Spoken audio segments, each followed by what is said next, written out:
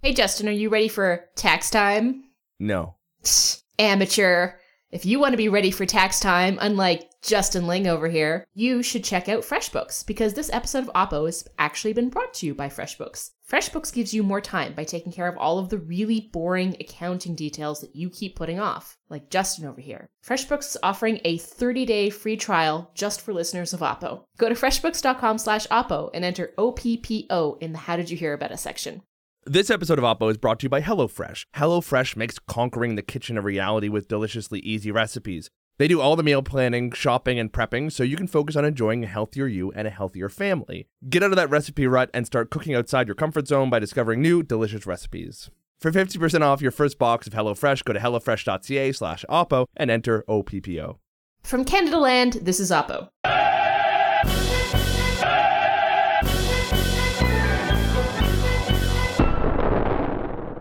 On this week's show, a cover-up, cozy relationships with industry, and a high-profile court case. We break down the scandal that has ensnared the upper echelons of the Trudeau government, and it's not the scandal you're thinking of.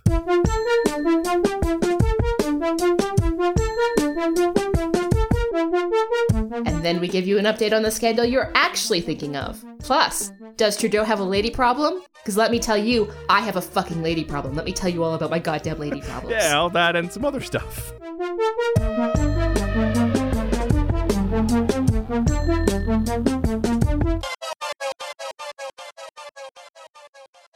One of the biggest burdens of any freelancer is not having enough time in the day, week, or month to actually grow your business, or in my case, write more snarky tweets. It always seems like the day-to-day tasks of having your own business take up way too much time, and the work you actually want to do gets put on the back burner. Accounting tasks are a big time waster. I hate writing invoices, I hate keeping track of who I owe money to, and I hate following up. It's not difficult, but I'm stupid, and I hate sorting through boxes of receipts and going through massive spreadsheets and looking for old invoices in my email. It takes up so much time that I could be using doing all sorts of more important things like making fun of Jen Gerson online. That is where FreshBooks comes in. On average, FreshBooks accounting software saves users up to 192 hours a year, and it makes taking care of your books that much easier. I know, I use it, it actually legitimately does. And also, it's tax season like now, so if you're not totally freaking out like I am, you should definitely get yourselves on a 30-day free trial of FreshBooks. Just go to freshbooks.com/Oppo and enter OPPO in the How Did You Hear About Us section.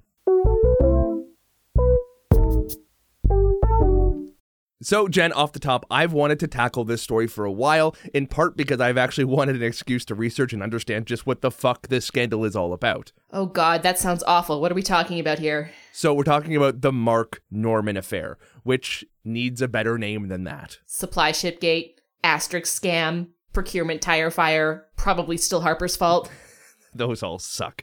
Anyway, you'd probably be forgiven for knowing next to nothing about this quagmire because honestly, it's complicated and maybe a little bit boring. But I am going to try to explain all of this to you, and it's going to take a while. So, David, can you cue up some defense procurement scandal music for me? Yeah, that's exactly what. Perfect. That's right. So, Jen, sit back. In 2014, the Canadian Navy didn't have any supply ships, and that... Wait. Like, no supply ships? Like, how... It had no... Our other ones exploded, or sunk or something. Caught fire.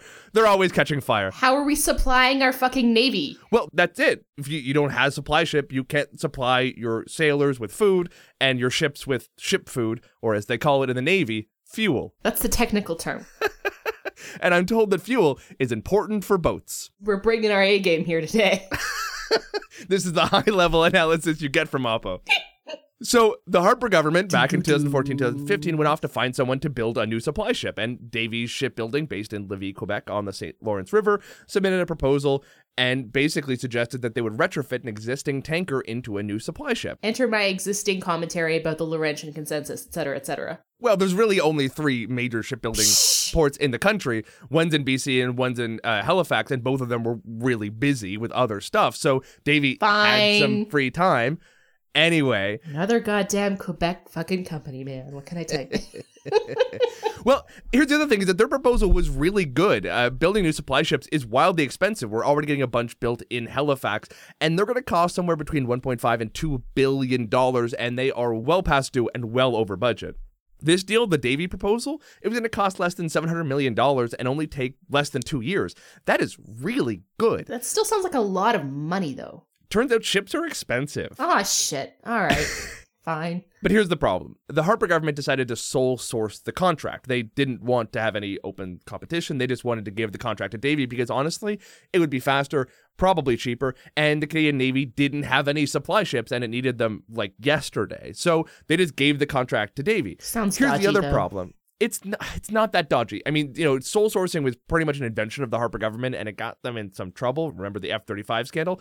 But it's not all that dodgy. Actually, in a lot of cases, it makes sense, like this case. Here's the other problem. They did it just before a federal election, which did make it look super dodgy, especially because they wanted to keep some of their seats in Quebec and hope to win some new ones, so people were suggesting that maybe this was an electoral ploy. So basically SNC, but for ships.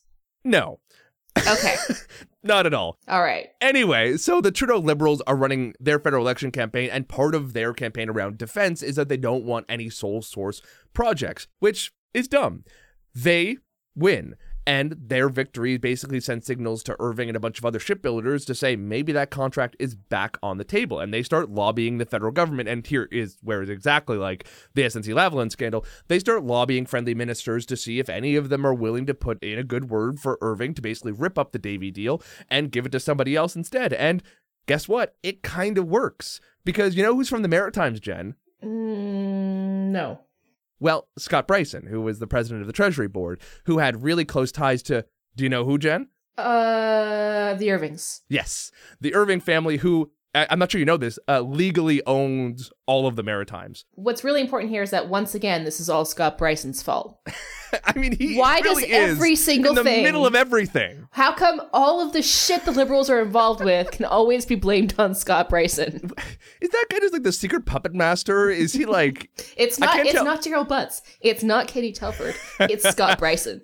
I can't tell if he's Selena Myers from Veep or Frank Underwood from House of Cards. I think he's Frank Underwood. I think he's plotting the downfall of them all, man. It's going to be Scott Bryson for Prime Minister. You just mark my goddamn words. Anyway, so Scott Bryson is basically saying, let's consider ripping up this deal and doing an open competition. There's a cabinet meeting. It seems, based on some, insidery reports, that Judy Foote, who handles procurement for the federal government, and Harjit Sajjan, who is defense minister, both supported keeping the sole source contract, but Scott Bryson was the lone holdout.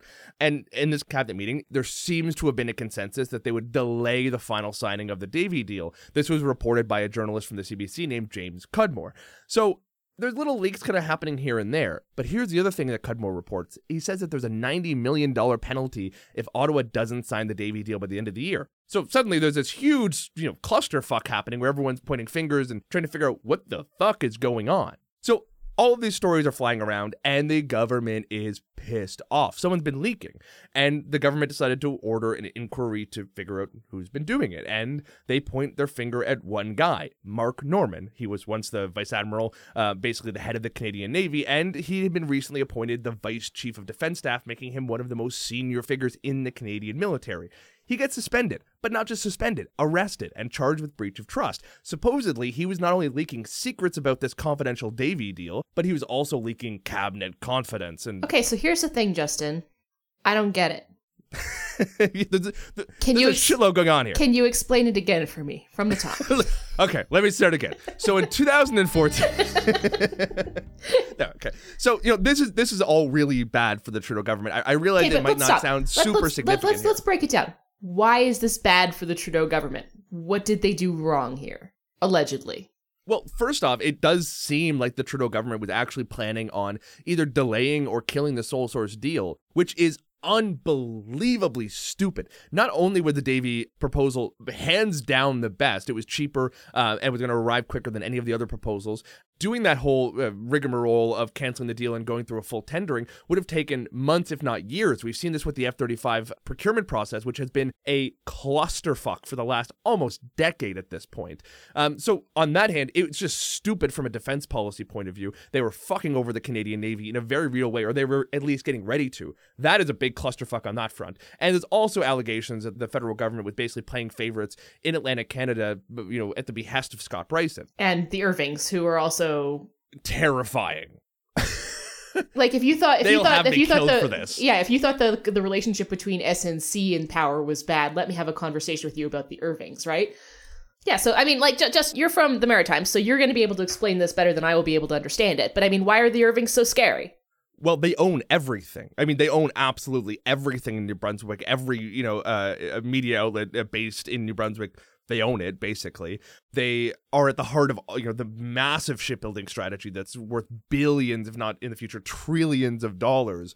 They are one of the biggest companies in the country, and they are not beyond exercising that influence to get their way politically. I mean, it's been suggested for a long time, but actually Canada Land broke basically an elaborate scheme they had going on to, basically whitewash negative stories about them in the provincial press. So they are a very big, very important, very influential company, and it is terrifying to think that if they want, the Canadian government to basically take a wash on, $90 million and fuck over the Canadian military for several years just to get their way and get basically more money in their coffers, that's real scary to me. And it's even scarier that the federal government might play ball with that. Now, there's another side of this, and Scott Bryson, I think his defense was basically, he's president of the Treasury Board. Of course, he's going to push back on a sole source deal. Of course, he's going to try to fight to have a more traditional tendering and procurement process. So, there's both sides to that. But nevertheless, the fact that the Irvings are involved here makes everything a little scuzzy. Fair enough. All right. So that's one big piece. The other big piece is the fact that they've gone so hard against Vice Admiral Norman. It looks like a witch hunt at this point. Vice Admiral Norman appears to have leaked some of this information either to James Cudmore at the CBC or potentially to Davy Shipbuilding themselves in order to make sure that this sole source deal went forward. Not because he had a financial stake in any of this, but because he knew that if the sole source deal didn't happen, the Canadian Navy wouldn't have a supply ship and would not be able to go do international missions or even missions, significantly off the coast, one of our coasts, without support from another ally or without, a private supply ship. And that's very bad for our military capabilities. So your take on this is that Norman is actually the whistleblower in all of this. In effect, yeah. I mean, he operated as a whistleblower. Presuming he actually is the leaker behind these documents, and we don't know that he is. And here's the other thing. So in court thus far, we've actually learned that there was a whole bunch of leakers, potentially upwards of a half dozen people, either leaked to James Cudmore or to other people in the industry or in the media. So he's not even the only person to fucking leak, and we don't even know if he's the source of a lot of these stories. So, the fact that the federal government's getting absolutely beaten up here is not surprising. Mark Norman's lawyer is Marie Heenan, who is, of course, Marie not to be fucked with, and, she's actually now threatened to drag Jerry Butts and the whole fucking PMO into the courtroom. So, yeah, it's not surprising they're getting their ass kicked here. I mean, all I know about Marie Heenan is that the Prime Minister's office should expect her to drag them into the court and then into the alley behind the court, slit their throats and leave them to die. Okay. Metaphorically.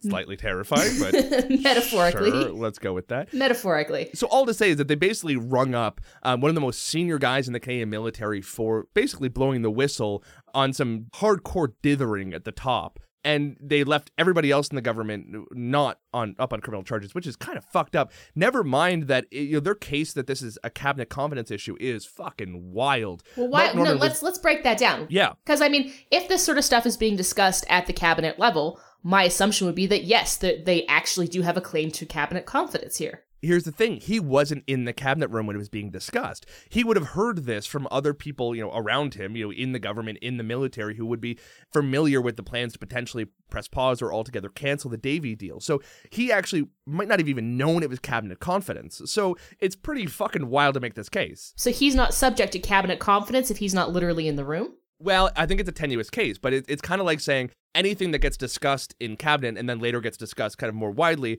for someone to report or tell a reporter anything about those conversations that he's breaching cabinet confidence is a real fucking hard sell, especially when, half the fucking town is talking about it. I think it's a real tough sell, especially when you don't even know for sure whether he was the source of the media reports. I think it's absolutely wild that they're going forward on this case. So here's my question is, why aren't they going after the reporter, James Cudmore, in the same way they went after Vice successfully to reveal their sources on ISIS?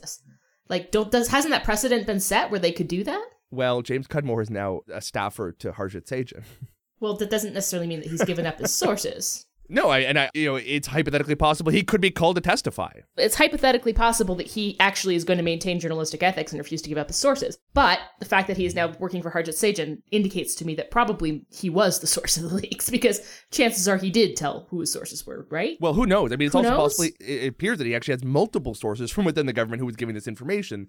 And if that's the case, why was Vice Admiral Norman brought up on charges and not everyone else who was leaking? You know, these are all great questions. Unfortunately, we don't have a lot of the intimate details of what's being argued in court right now, partially because the Crown is refusing to release a whole bunch of court documents that could shed light on a lot of this case, which is very unusual because they're not actually sealed or under publication ban. So there's a fight right now going on behalf of the Canadian media to get a lot of these documents released publicly.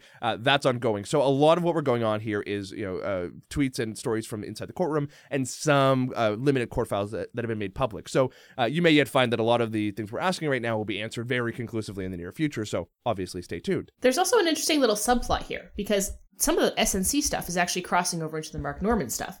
I mean, isn't it true that the Prime Minister's office, including Jerry Butts, has been really slow to release documents to Mark Norman's defense lawyer, but at the same time was able to produce exactly the same caliber documents before the Justice Committee and the SNC questions last week? That's exactly right. Okay. Jerry Butts has maintained that he just doesn't have some notes pertaining to the Mark Norman affair, which is unusual. I mean, Marie Heaney is now coming out and saying, well, you have such amazing notes about SNC-Lavalin. Why don't you have any about Davie Shipbuilding? And that's part of the reason why she's starting to drag Jerry Butts and some others onto the witness stand in the coming weeks. And if that happens, I mean, all bets are off. Ottawa's just going to become a circus. This is going to be delightful. Also, so what I see here is like the Norman stuff's been going on for months and months and months. It has not gained anything close to the traction of SNC, because SNC, I think, is a much simpler, easier to understand kind of scandal. But why this is interesting to me is that it's kind of building on this narrative about how this government operates and how this government operates in relation to particular powerful industries and corporations. Yeah, I mean, it's a very good point. I will say that the Liberal Party has long been in favor of these open procurement plans, even if they're, counterproductive and stupid and self-defeating. So it's not as though they've just recently discovered this idea that sole sourcing is bad. I mean, they've always had this honestly shitty belief. So to some degree, it's hard to pin this as uncharacteristic for them. But yeah, I mean, this is a problem. It does seem that the federal government starts wringing its hands whenever a big company calls up and says, well, would you mind doing this for us? In such a way that is very, very bad, which actually kind of runs afoul of basic standards and practices on the federal level and might cost the taxpayer a whole bunch of fucking money because they're just so blithely unprepared for this shit. Okay, but Justin, I know that the listeners of Oppo are going to be asking the most important question in all of this, and that is, how is this Stephen Harper's fault? It's genuinely not. No. It's genuinely not. I know. No. I know. He's lurking behind all of this somehow, I'm telling you. Stephen Harper's decision to sole source this contract was very, very good. So actually, thanks to Stephen Harper and thanks to Mark Norman, we have this supply ship now in operation. It's called the Asterix, and it's working really, really well. The Canadian Navy now has capabilities that it was sorely lacking for many years because the federal government sole sourced this contract, and because, probably thanks to the media flurry around this, the Trudeau government decided not to cancel or pause the deal. This is a happy ending story. The system worked. It came in on time and on budget. That never happened. Especially not in Canadian military procurement. So another parallel that I want to draw between the SNC scandal is the parallel between, what Trudeau promised when he came to power in 2015 and what he's actually delivered. So where does this fall on the scale of openness and transparency? How open and transparent has this government been on this particular scandal? Kind of like staring through like a brick wall with like titanium coating. Like, the federal government promised this new era of openness and accountability and transparency and yada, yada, yada, being the anti-Harper. And both SNC-Lavalin and the Mark Norman affair have shown the federal government fucking lie to us so hard. For one, what we've actually learned from the limited document releases that we've gotten thus far is that the Department of National Defense was aggressively skirting access to information laws around Mark Norman. I think around lots of stuff, but we got documents pertaining to Mark Norman. They gave him the code name the Kraken so that when people requested his name in access to information requests, they wouldn't have to release it. This was a well orchestrated attempt to skirt access to information requests and thwart openness and transparency.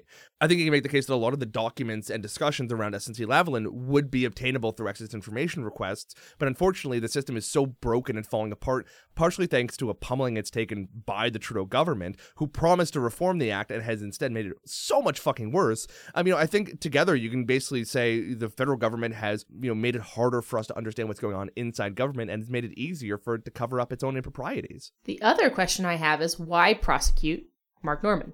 Well, that's a great fucking question.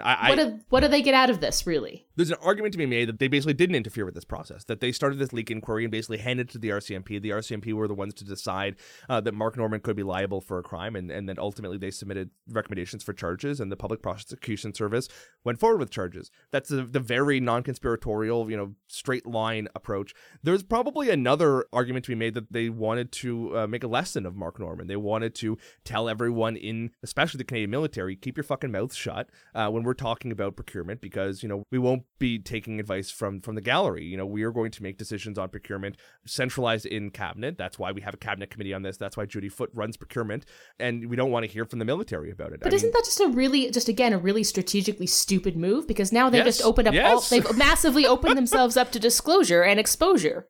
Oh my God, no, they're going to, this could be nuclear for them. Depending on what comes out in disclosure, the fights over disclosure are happening right now in kind of pretrial motions and preliminary hearings.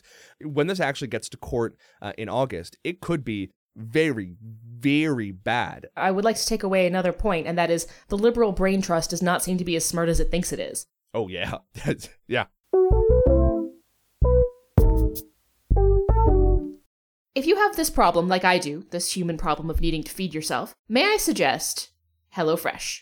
This episode of Oppo is actually brought to you by Middle Eastern spiced chicken with almond rice, roasted squash, and garlic lemon yogurt sauce. And if that sounds like A, better than anything you could cook, and B, better than anything you could order, well, HelloFresh has fixed these problems for you. When you sign up for HelloFresh, you get fresh, pre-measured ingredients and easy-to-follow picture recipe cards, and it's delivered right to your door each week in this crazy insulated box. So you don't have to spend any time meal planning or grocery shopping. You can get back to doing more of the things you love. Most of these meals come together in 30 minutes. You don't have to be an expert chef to figure it out. You only need about 2 pots or pans, and the cleanup is pretty easy and minimal. Make really nice family dinners stress-free with kid-tested family plan recipes. For 50% off your first box of HelloFresh, go to hellofresh.ca/oppo and enter OPPO. That's hellofresh.ca/oppo, promo code OPPO.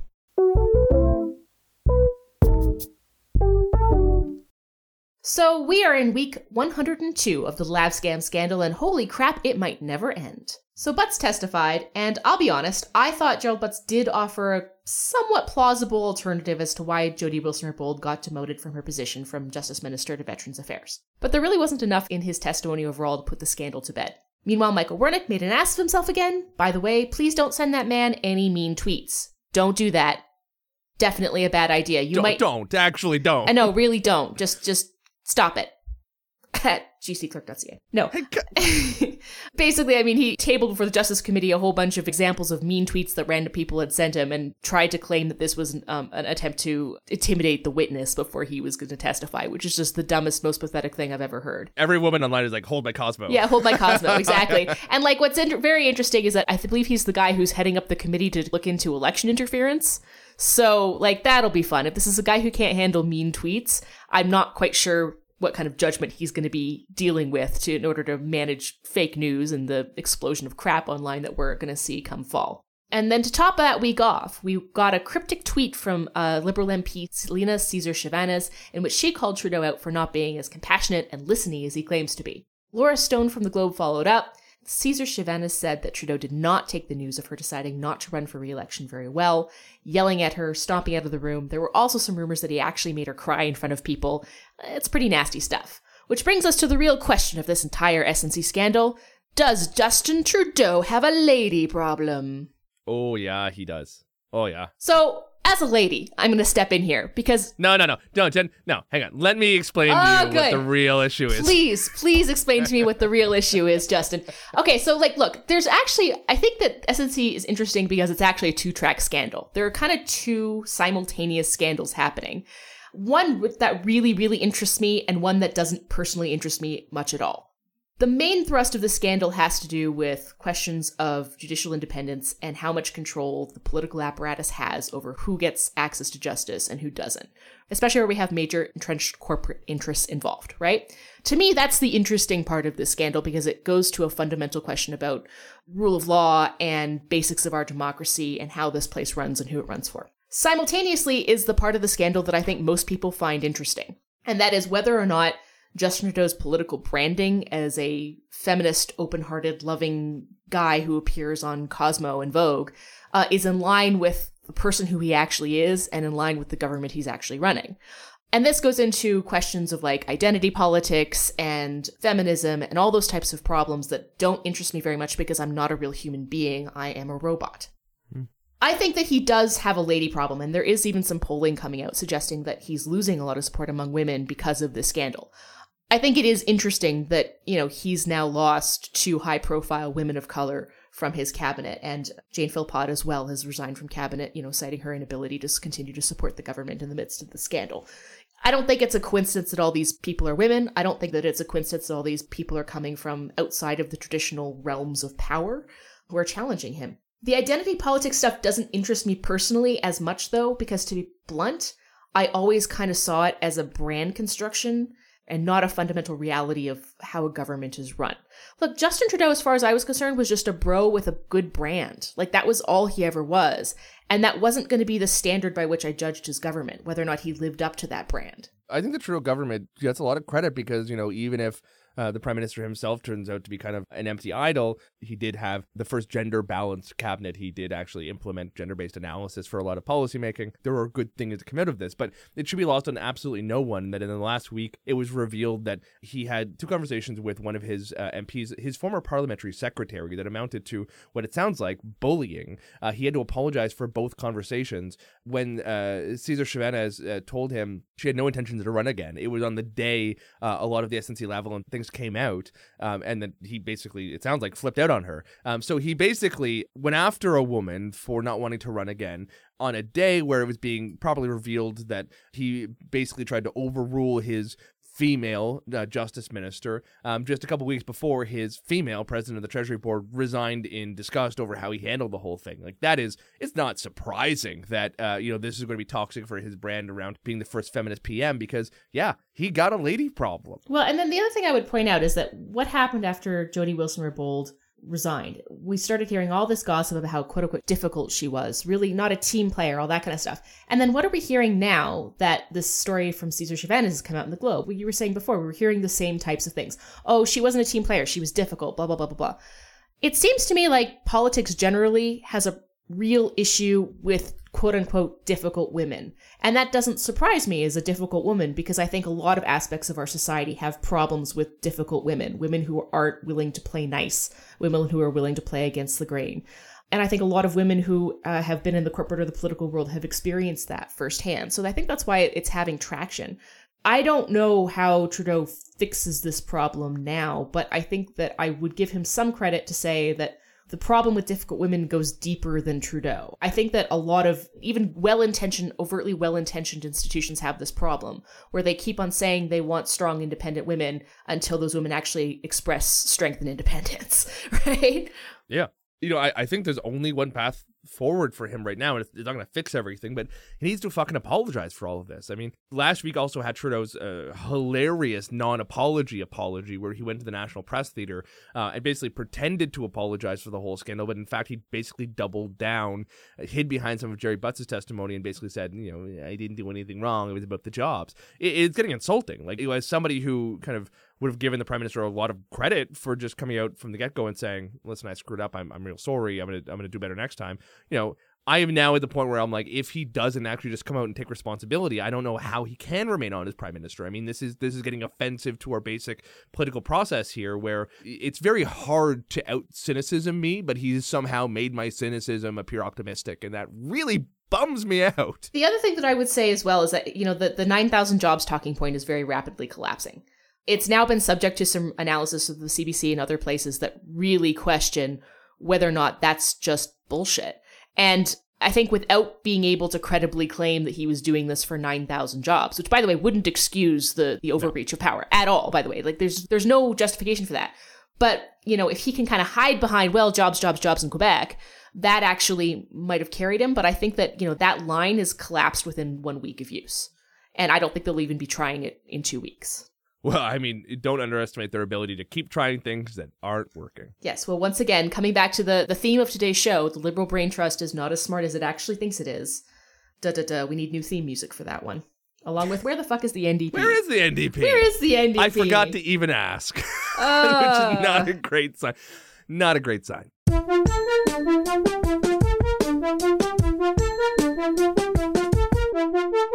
So that's it for Oppo. We'll be back again in 2 weeks, unless, of course, something else happens with the LavScam scandal that requires me to shit on Justin all over again. No, I want my Sundays back. No.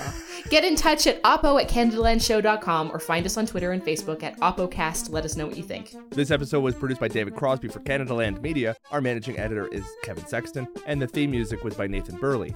This week, I have the last word, and that word is foot.